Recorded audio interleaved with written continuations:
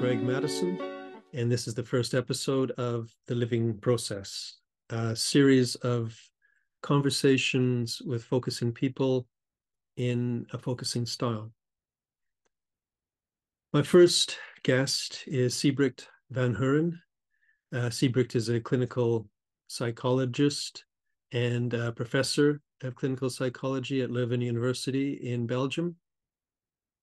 He's well known in the focusing community and was the first recipient of the Gendlin Research Grant in order to support his work on looking at the therapeutic process and the process of therapists during therapy, which is something we speak about in this episode.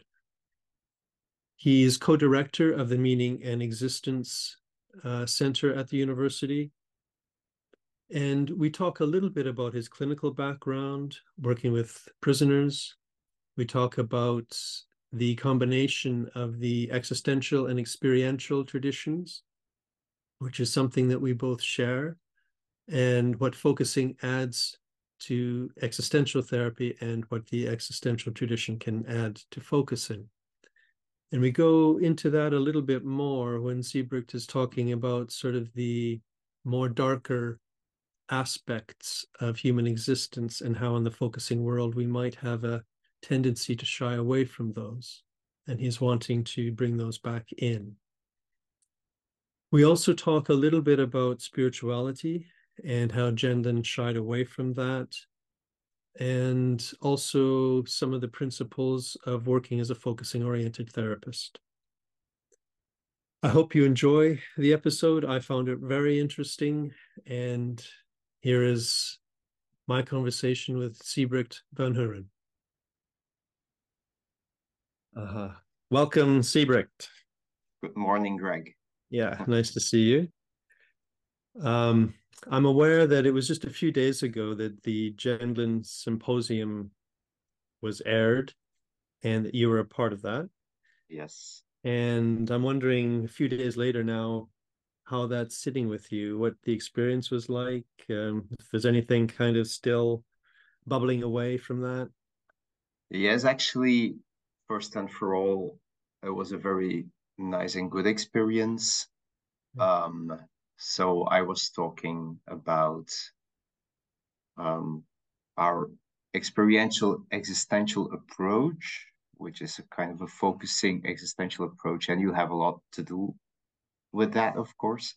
So, and what I was trying to explain was a little bit about how Gendlin was not very explicit about certain existential topics, and it has its history why.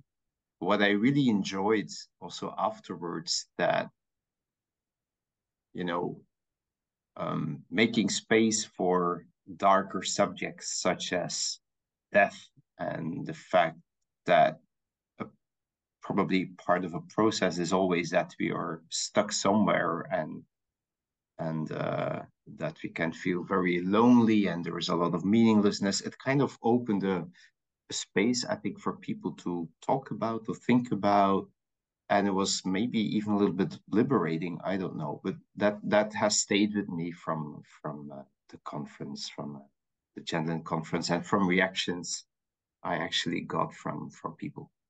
Yeah, terrific. Yes, yeah. I would agree. Certainly my experience of the focusing world is that those kinds of topics don't often come up. I'm curious, why do you think that is, or why do you think Gendlin didn't give more attention to that? Yeah, I think I don't. Of course, I don't know. We should ask him. I think you did probably in the past, Yes. right? But what I think is interesting, I actually never met Eugene Gendlin, like person to person. I was on occasions that it was expected that he would be there too, but he was sick or he couldn't come or canceled at the last moment. But I tried to read a lot of his writings, watch a lot of his videos.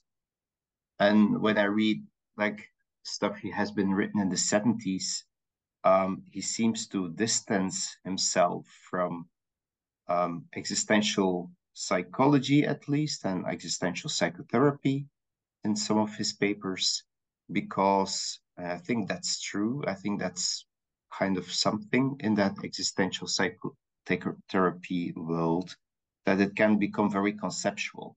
Yes. And as if, um, there's a lot of theory, and actually it's not always helpful. Like, it leads people away from their lived experience of their existence. And I Yeah. think what Gendlin did was creating a different avenue to experience existence in therapy or just in a focusing partnership. And his theory is very phenomenological. So he's actually starting from the lived experience. And because of that, maybe, along the way, he stepped away from certain topics, or he was less explicit about it, because maybe it would be in the way of how people experience it themselves. Yeah. That's Yeah. my hypothesis, but I don't know. Yeah. Yeah. That makes sense to me. I remember, I think that Gendlin would have said that when existential therapy is successful in some way, it is experiential, Yes.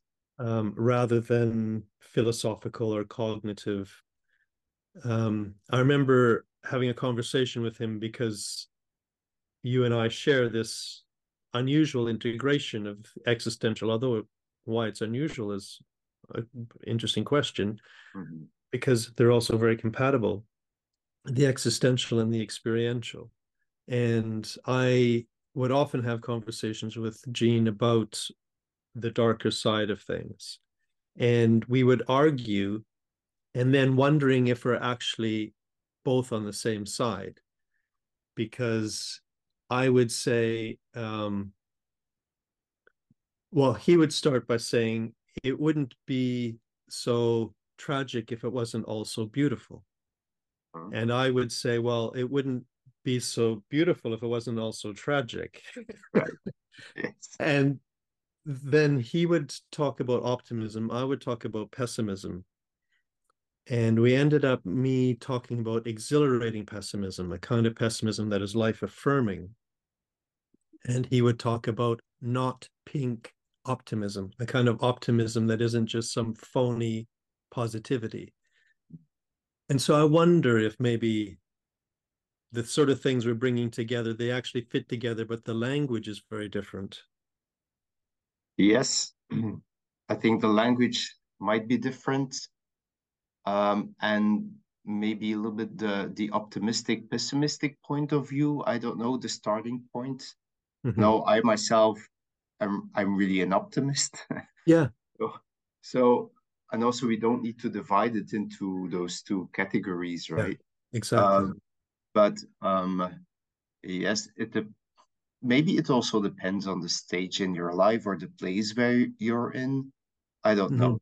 Mm-hmm. I think also Gendlin, that would not be correct. I almost said worked in the slipstream of Rogers, but that's not correct. But there was in the 60s, 70s, a lot of optimism also, and like Yeah. freedom and discovering. Um, I don't know. I think the whole humanistic movement has a very optimistic um, Mm-hmm. approach. Mm-hmm. Um, and maybe that's also why it's a little bit skewed to the optimism. Like, the living forward process is like something that always leads to a positive outcome. But actually, I'm not sure about that. Yeah, I'm wondering. Yeah, or a focusing process always leads to a felt shift, or to like kind of something that is rounded, or but I'm also not sure about that. Yeah, I think that's interesting. Lately, or in the last years, I started diving into the little bit the literature of Otto Rank and of Okay. Jesse Taft, and they're actually coming from the psychoanalytic world. Mm-hmm. Like, Rank was one of the colleagues, pupils of Sigmund Freud, so very close to that first psychoanalytic cycle. And what is actually interesting to notice is that Rank emphasizes death and life, and the growth process is a painful process, according to Jesse Taft. So there is like kind of equal emphasis on like the light and the dark, or the pain and the beauty.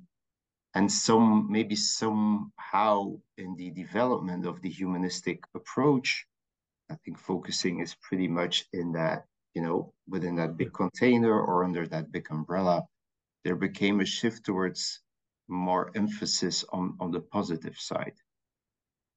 Anyway, so I didn't mention that, but like Rogers was really, really strongly influenced by Otto Rank's writings and by Jesse Taft. And actually, in the 70s, we see Gendlin also referring to Otto Rank, because Rank is talking about experiencing the therapeutic process and some other things. Yeah. That's interesting. It's a big topic, but a very fascinating one, this sort of optimism or positivity. I'm wondering, it makes me wonder if you have any thoughts about why focusing or Gendlin's work or this experiencing, carrying forward process hasn't made more kind of an explicit impact in the world of therapy. Well, maybe it has something to do with that. I don't know. But maybe it's because I'm just making some associations. But it's not. I think therapy is also a lot about pain and a lot about openness towards the darkness and to what we are ashamed about or shamed for, and very dark feelings, a lot of pain. I don't know. And it seems like when you sometimes it feels, and not with everyone, of course, etc. But in the focusing community, it's a lot about feeling good or going to a good place. Yes. Yeah, I don't know. But I feel like maybe I'm making now a caricature of our focusing community. Well, there is something in the community, in my experience, that is a little bit like what you're describing. There is I don't know if it's an expectation, or maybe it's even a little more than that. Kind of that if you're doing focusing well, it takes you to a positive, better place. And if you're not finding that better place, then somehow you're doing it wrong. Yes, exactly. Exactly. Like you made or you don't know how to focus. Yeah. Yeah, exactly. Yes. But I think maybe this is partly the point you're making is if we acknowledge the much more difficult aspects of life, things that we have maybe been hiding from ourselves, not wanting to admit, it's not that it's something that we are glad is true, but there is something in the facing the reality that is a relief. It can feel good to finally admit, I'm ashamed of that. I'm ashamed I did that. There can be a bodily release that actually feels life affirming, even though the content sounds depressing or difficult or negative. Yes. Yes. I think that's the point where feeling good or not feeling good like disappears. Yeah, exactly. Right? Because then we're not talking about like what is a good outcome or whatever. Yeah. It's an openness towards our humanity. Yeah. And to the ambivalence of life, I think. Yes. And all the ambivalent feelings, which actually, I think, create a very different way of maybe experiencing life. It broadens, I think, our scope. Yeah. And the problems we are facing. It's more inclusive in some way. Yeah. Yes. Yes. So how did you end up in this world? What brought you into the So focusing world? Were you a therapist already and looking for something else, or? actually, I was very lucky. I was a student. When I started studying psychology, we had a professor called Rick Willemars. He was in Ghent, not in Leuven University. And he was broadly interested in all kinds of experiential therapies. So he was teaching person-centered, Gestalt, existential therapies. So very, very broadly, actually, and focusing.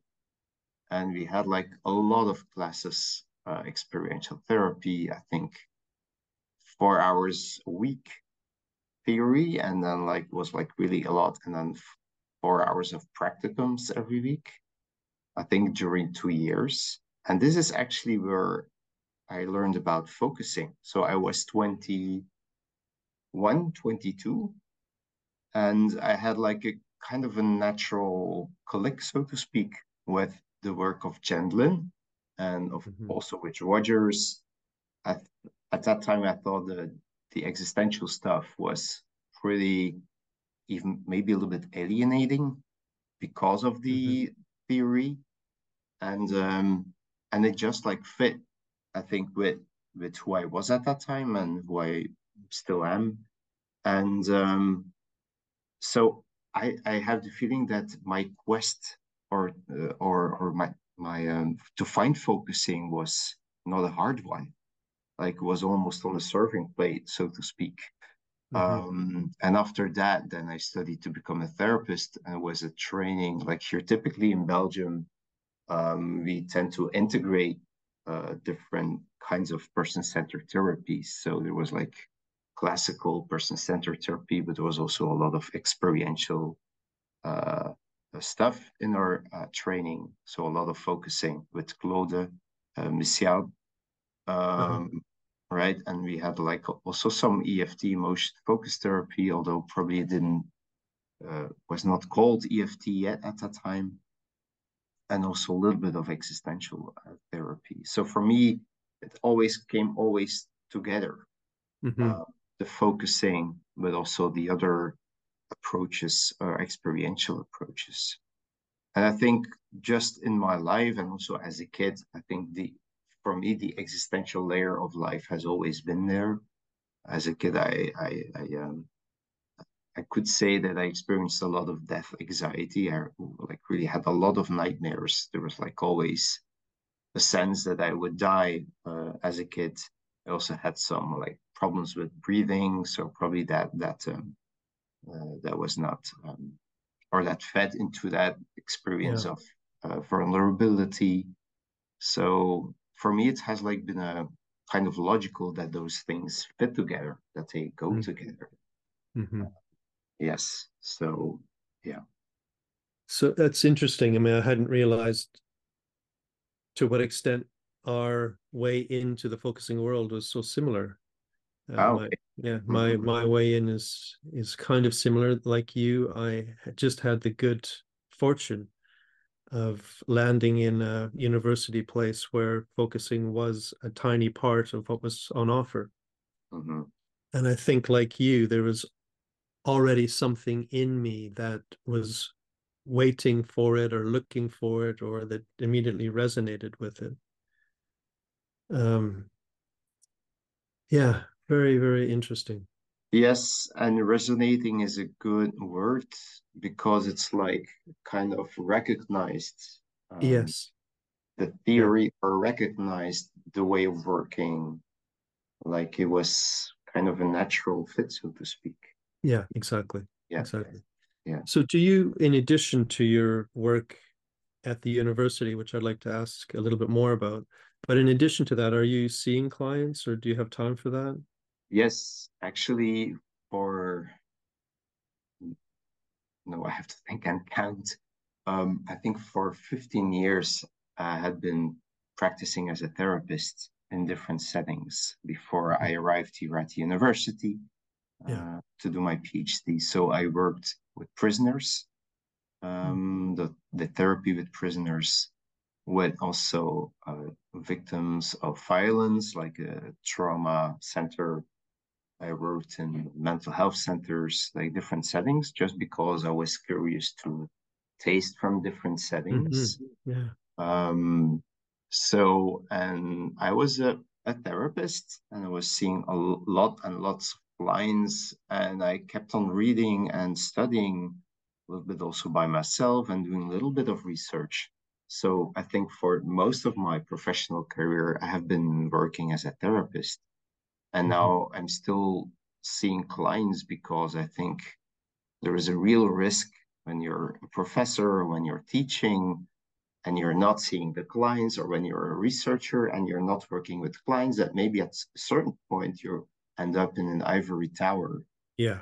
And you don't know, or you don't have like a test, or you're not yeah, probably you understand what I mean. Like Yes. there is no check anymore, like a reality check. So I think that's really important. Absolutely. I totally agree. Yeah. So that earlier work you were involved in, those are very intense kind of settings.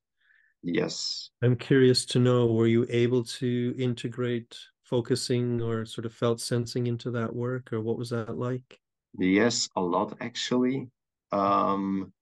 And I remember like when we started, or when I started to do therapy, like from a more humanistic, person-centered, experiential point of view with prisoners and with offenders, there was not a lot around, you know. So it was just me, I think, and my colleague Ellen Gunst.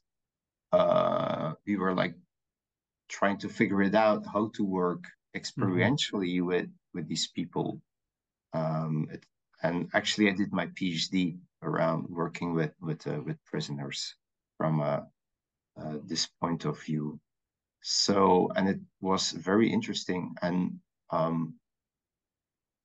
I think focusing helped me and helped my clients a lot. Also, not to um, get stuck in that trap where you think that you need to find the truth, so to speak, Mm-hmm. right? But like to be there with that process, and with positive regard, be present with those people, like with victims, but also with offenders, Yeah. because the stories, surprisingly or not, were not that different. And I worked especially with people who had like committed very like intense crimes, like murder, and with like towards partners, towards their children. So it was a lot of heavy and existential stuff. Yeah. Um, and the existential themes or issues were just there. Like when you commit a serious crime, there is that question like, do I still have the right to live or to go on? Or how do I live with the fact that I'm guilty? Yeah. That sounds, yeah, incredible work.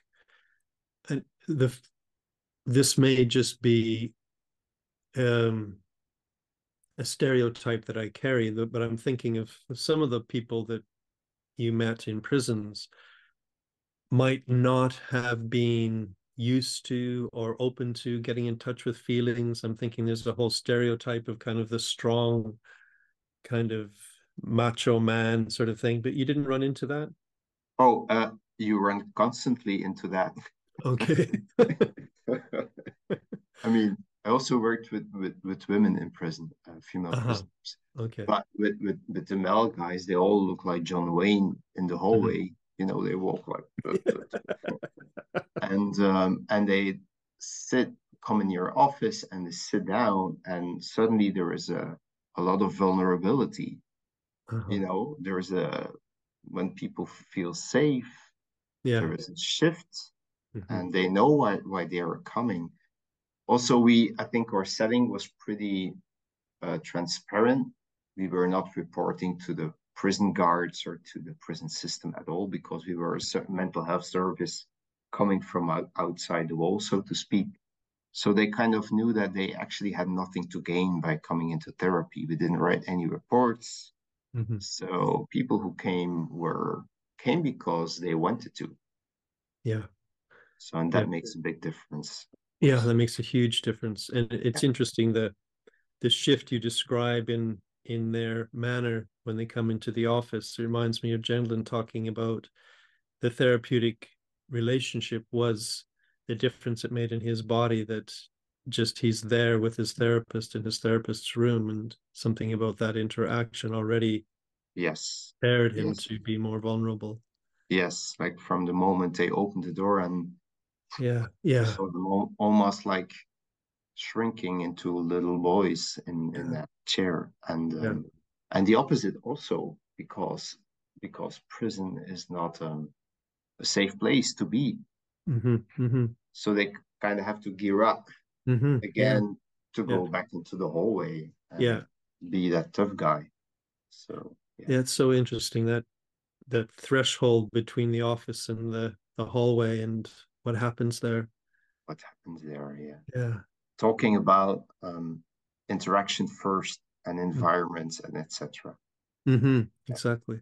yeah. Can I, how do you now, I do want to get back to your work at the university a bit, but just bringing in the philosophy as you have, how do you understand, and I'm asking this just because in the FOT world, it's a lot of people now refer to interaction first. And I'm wondering, how do you understand that in terms of therapy? Like how does it show up, maybe I could say, in Like the, really like concrete. yeah, quite concretely. I think it shows up in the fact that as a therapist, I'm also different with my client because the client also, I'm the environment of the client, but the client is also my environment. Yes. Yeah. So we are both each other's environment. And um, I think that's why it's not a one, how do you say that? The English term doesn't come, but it's not a one-way Hmm. direction. Yeah. It's And I think mutual. it's mutual. I think I feel it especially, of course, when I kind of sense the felt sense of the client, which is also right, which is Hmm. might be also mine at the same point. I think it's not Hmm. always clear whose is what. Hmm. And also when there is something going, when there is a rupture in the therapeutic alliance, because you sense it, you Yeah. know, Yeah. it's not just the alliance or it's not just the client, but it's also painful for yourself as a therapist to notice that something is happening in this relationship that is not going so well, or your client is taking distance, or, I think that's very, very noticeable. Yes. And other things that are noticeable is just being there in that room together on a very, very basic level. There is, yeah. And would you share some of that? Would you share some of the bodily responses that are happening in you, or? Oh, yes. Okay. Yes. Yeah. Right. For me, that's also my, I think actually like empathy starts from there, Hmm. from what you sense, Hmm. and what you sense in this relationship and what you catch or what you don't catch. I think it's, Gendlin also calls it crossing. I think, the line between crossing and empathy is not always clear. Of course, Hmm. these are also just concepts. Um, but yes, yes, I would. Of course, if I think it's helpful to the client, or Hmm. sometimes I say like, yeah, I feel something could be mine. I don't know. Do you recognize this? So you kind of stuff Hmm. with your clients. But I think it's really physically there. Like it's an Yes. therapy is an embodied experience. Yeah. Yeah.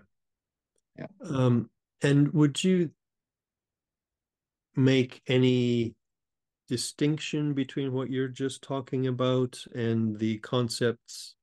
I know there's different versions of this, but any of the concepts of transference, countertransference, or would you say that's just a different language for the same thing? Or There sometimes yes and sometimes no. okay.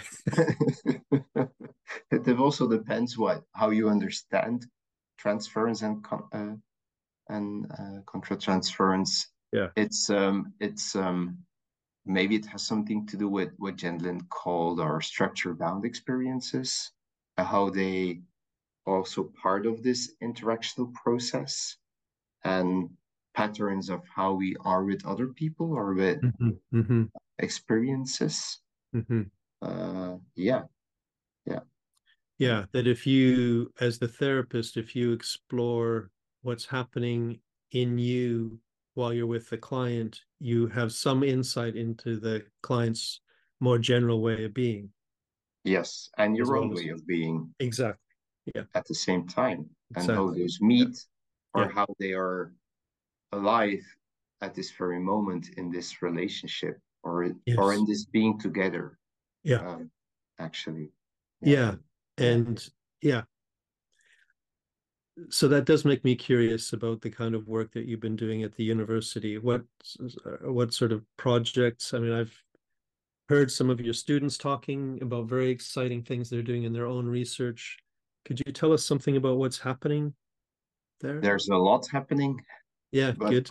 Research-wise, what we are trying to do is thinking through different projects is actually to gain some clarity about what therapists are actually experiencing in therapy, and especially when those like what we call existential concerns come up during therapy, when clients speak about it, or when there is like a clear existential situation, such as group therapy with cancer patients or with prisoners. And I think this is like the starting point, like what do therapists experience actually? How do they respond, or how do they not respond, or what happens?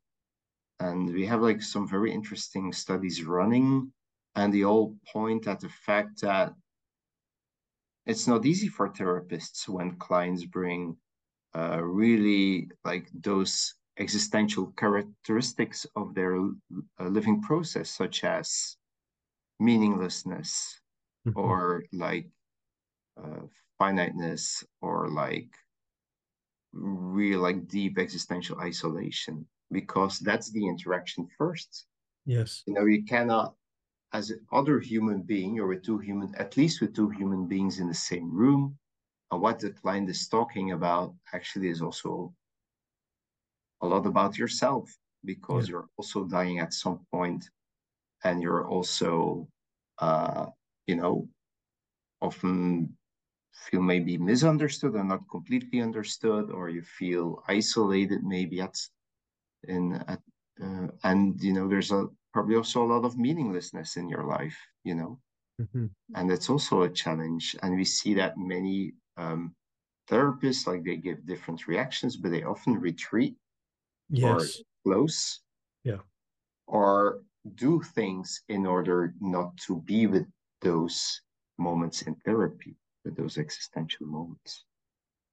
Yeah, I would entirely agree with you. I mean, even in my own practice, depends on the client, depends on my relationship with the client, but certainly some of those issues at this point in my life, at this age, I can feel in me that it touches a shakiness. And then I have a choice. Do I take a step into that and share it and make it a shared exploration that we both are living with? Or do I take a step back and interpret the client, or make them focus, or do something that keeps them away from me? Yes. And that's exactly what we are seeing. And that's also what I recognize myself as a therapist, right? Because it's like there is that moment of choice. Or, I mean, when you're aware of it. Right? It's like, okay, this is close, or wow, there's so much meaninglessness. How on earth will we get out of this? Maybe not, and that anxiety around it, or feeling overwhelmed by it. And so it seems like, I mean, that's what I recognize, what you recognize, that therapists do a lot of work, or they try to do something. in order maybe to regulate their own experiences, which is, of course, we think is not very helpful. And actually was, I think, Gendlin who was talking about this, like, at least you try to be there with your client and don't use focusing as an instrument to go away from your clients or from those topics. And also Rogers was talking about those things. And maybe I don't know, maybe because we became better and better in doing things, also experientially, like there's a lot of experiential methods to use these days. I sometimes wonder if that's sometimes a way of experiential avoidance almost. Of course, I myself, I do a lot of focusing. I also learned a lot from emotion focus therapy. I use chair work now and then when I think it's interesting, like empty chair work, because sometimes we don't need to talk about that, but it's sometimes easier almost for a client to do that in a different chair. But of course, why do you use it? Like, what's do you use it as because you feel like this will help us to get closer or to be with what's happening, or do we use it in order to do something because I feel panic? Why are you using it in that particular moment? Yes, exactly. Yeah. And why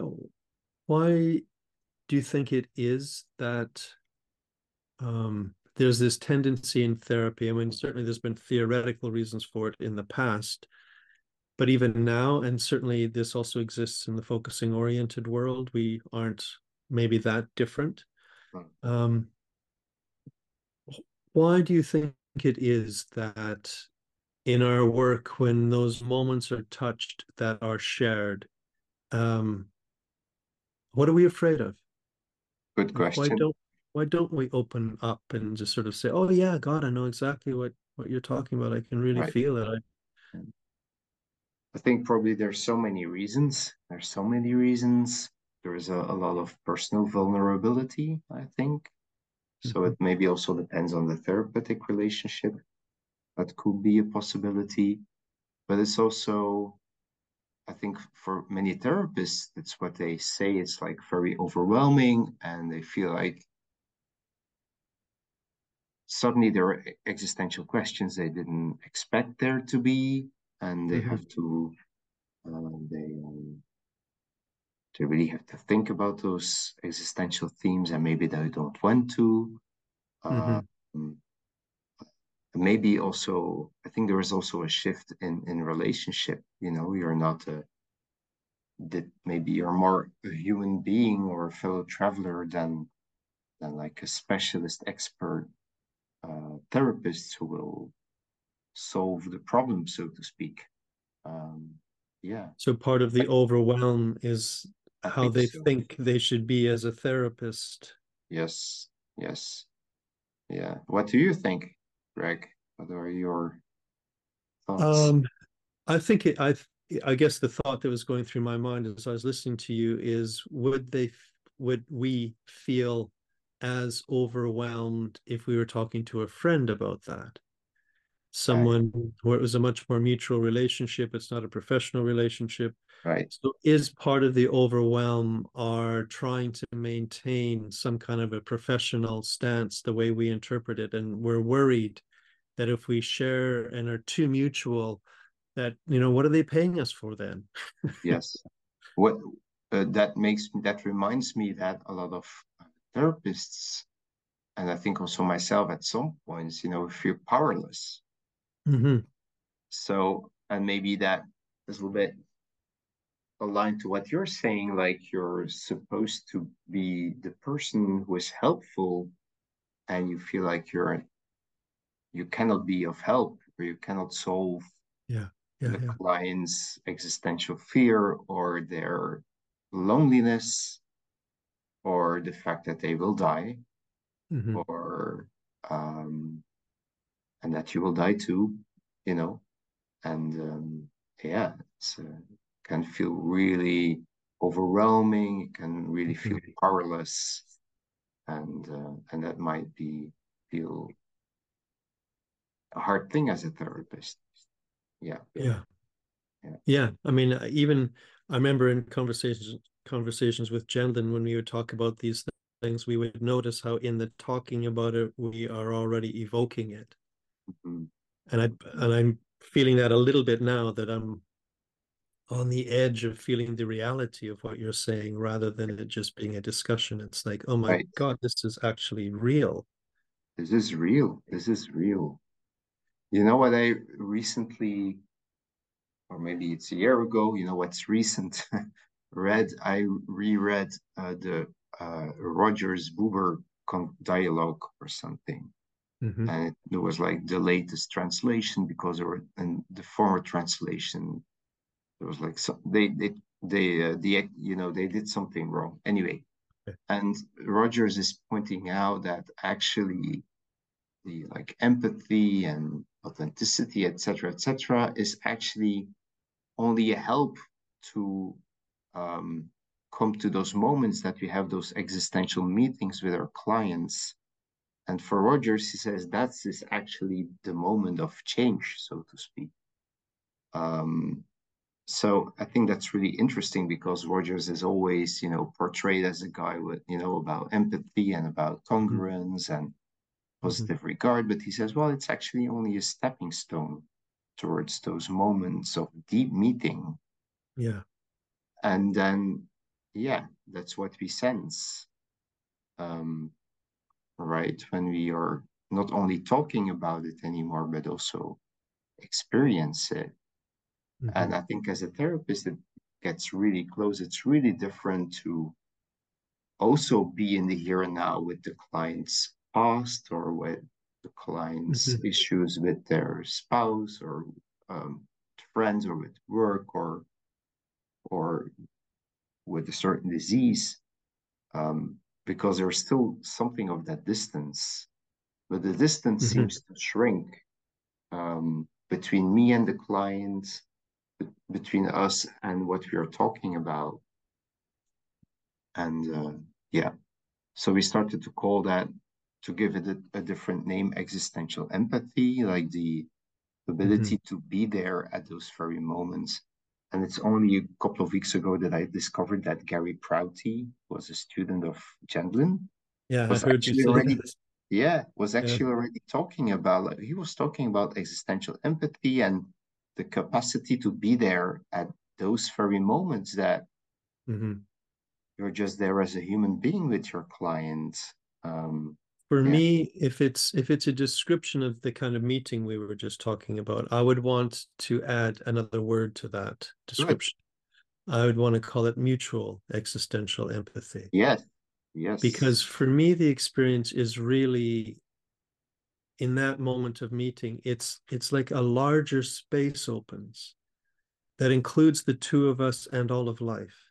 yes. All of life. I think that's true. It's not just the two of us, but it's all of life. Yeah. And again, what's fascinating about Otto Rank, sorry for making those jumps, Mm-hmm. but he's actually also talking about empathy and about the therapeutic relationship. But he says it's actually uh, um, about those moments that we experience existence, that we experience, Mm-hmm. he says, das Ganze, the whole, that Mm-hmm. we are in the whole together. Mm-hmm. Yeah, the entirety of the life. Um, yes, That he says that that's like yes, a therapeutic kind of moment, yes, or yeah. yes, yeah, yeah. That's the moment of, I don't know if the word change actually applies, but that's those moments that, I think also for clients and also for us as therapists are very Mm-hmm. precious.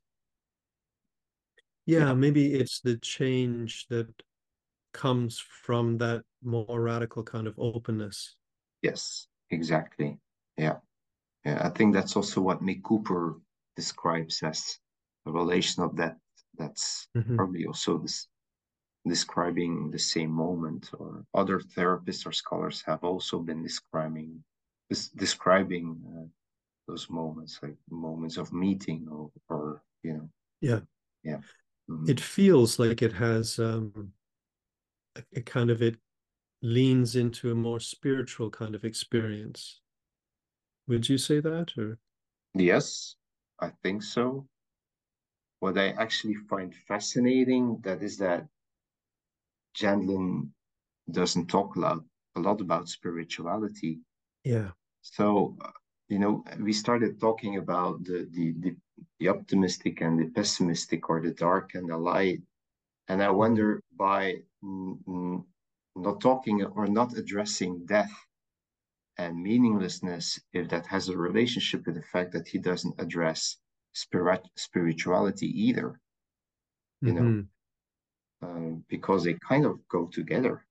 Yeah. Um, yeah. And you, from what you said previously, it sounds like your guess, which I think is probably at least partly right, is that he was just too concerned about imposing Yes. content on to people. Yes, I think that's really that phenomenological stance Mm-hmm.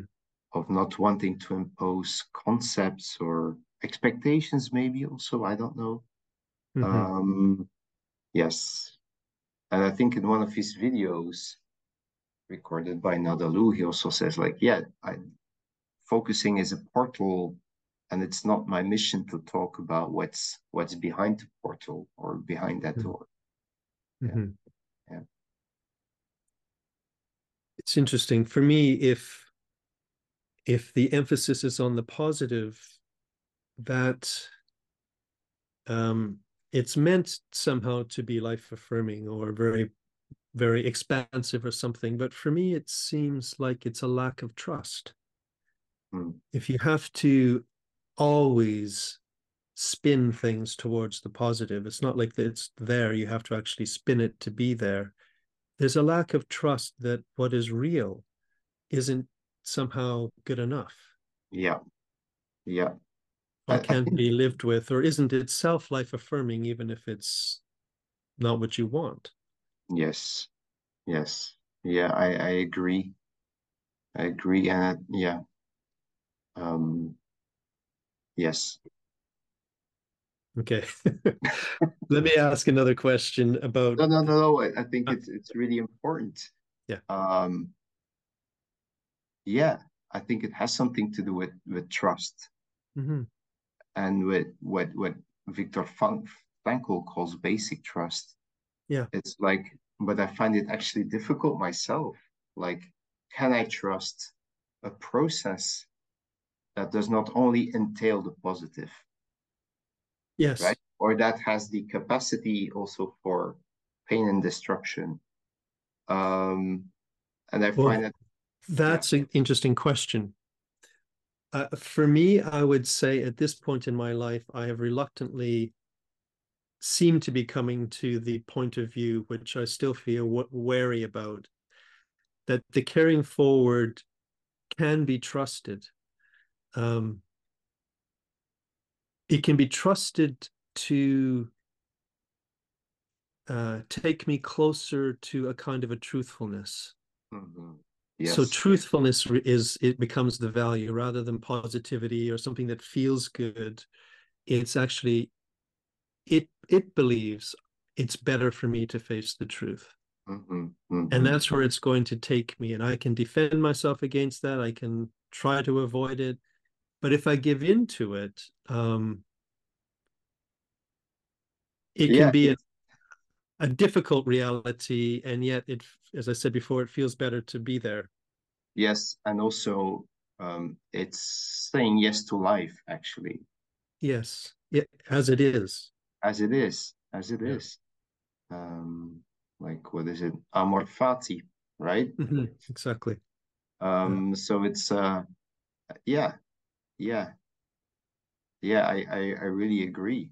I really agree, and it's yeah. And maybe it's, I was just thinking of the experiences of sitting across from someone who's focusing, and I'm either a therapist or a listener. And I can, I'm thinking now that it's maybe a lot easier to trust the process that they're having than when I'm the one having the process. Yeah. And at those existential moments, you're both, or we are both in that process, a Yeah. larger living process, but really living process, Mm-hmm. which means that you don't know what will come, Exactly. right? And we Exactly. don't know what will happen to the world, and we are, Yeah.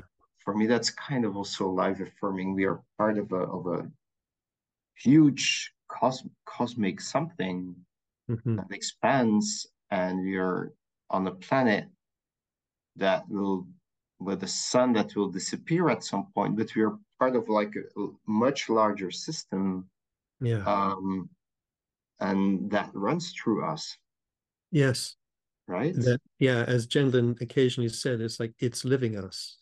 It's living us, and we are Mm-hmm. expressions of Yeah. that larger living process, Yeah. which we hardly understand Yeah. or can understand, Yeah. and and everything is part of it. Yeah. Yeah. I find that very invigorating. I just the way you've said that, I really, really appreciate that. Um, it makes me wonder how that fits with the broader culture of psychotherapy that's becoming more and more about sort of concrete treatments and manuals, and the larger culture that seems to become more and more about sort of certainty and um, And, conclusions and polarizations, and polarizations. Exactly. because it's also about like we, for one reason or another, it's like we have more and more difficulties to towards the openness towards what you call truth, Mm-hmm. right? Or reality, with all its different aspects and colors and shapes. Yeah.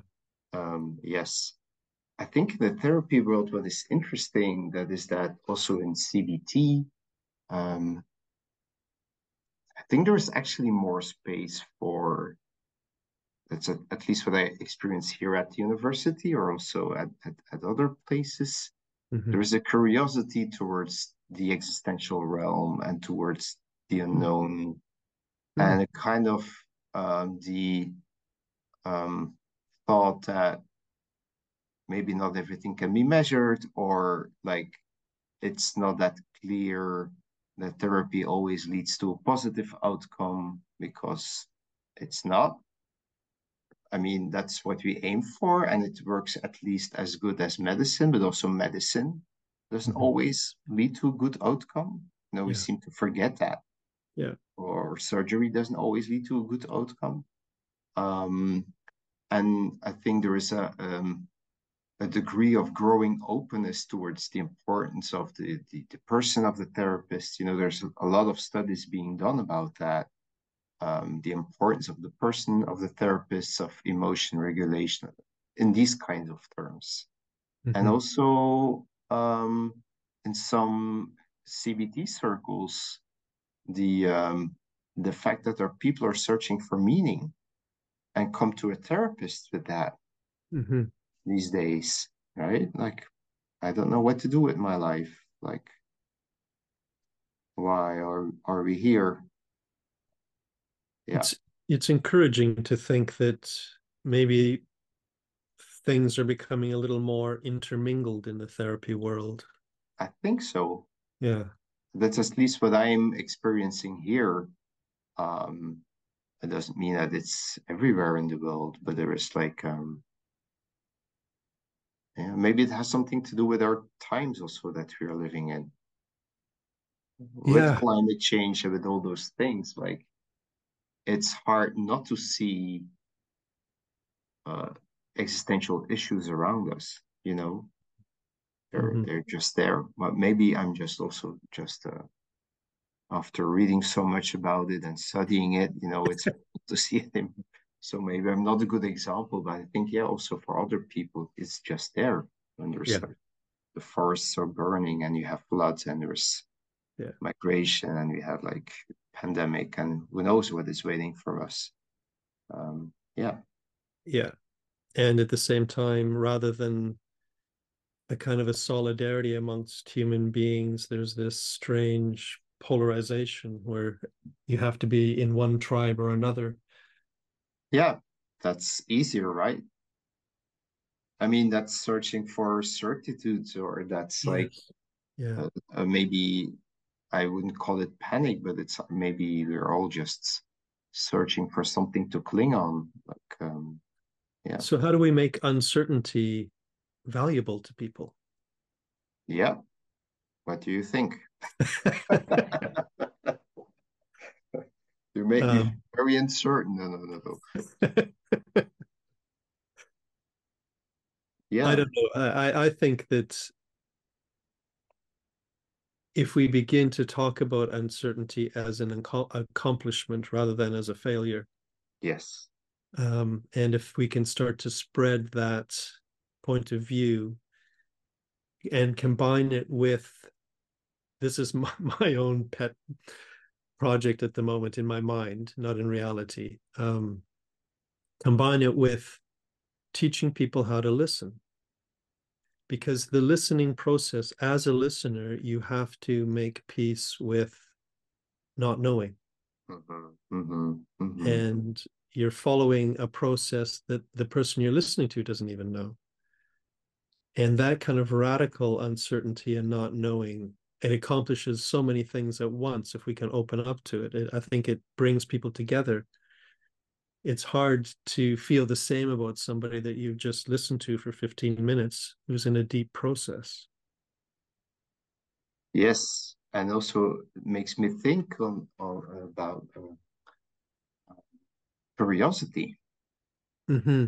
because if you already know, Yes. there is nothing new happening.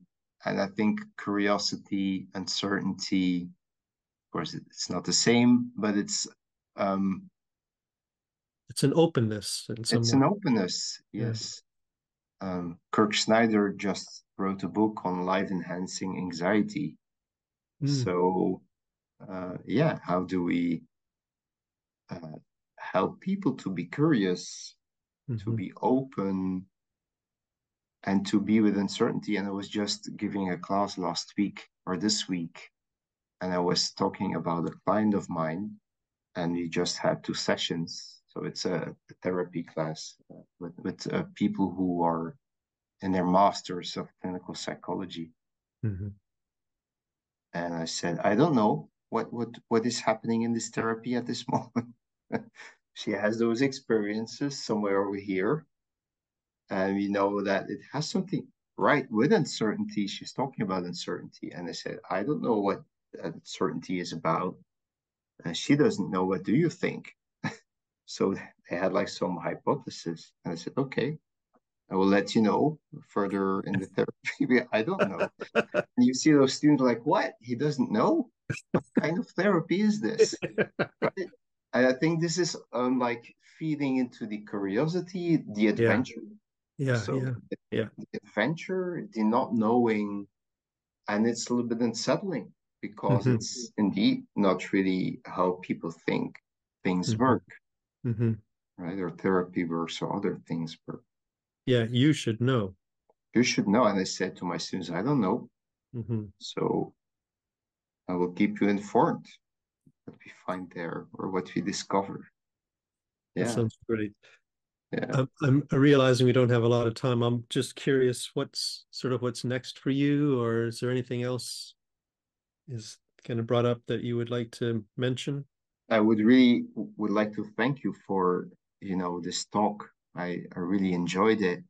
And Mm-hmm. I also hope, I think maybe there's a hope to, I don't know, to to incorporate, you know, uh, this uncertainty in focusing and in focusing oriented therapy and with the whole community to debate or to discuss or to have dialogues Mm-hmm. and to see also like how does this actually how can it come together with Gendlin's process model. Yeah. Yes, and yeah. Great. Thank you so much. I've really enjoyed it. And when it's complete, I'll send it over and you can have a look. And then we'll decide if it goes up. Good. Okay. Okay. Terrific. Thank you so much. Thank you, Greg. Bye Yeah. bye. Have a And great hope to day. see you soon in a different occasion or to Yeah. talk or whatever. Me too. See you. Okay, Bye. bye.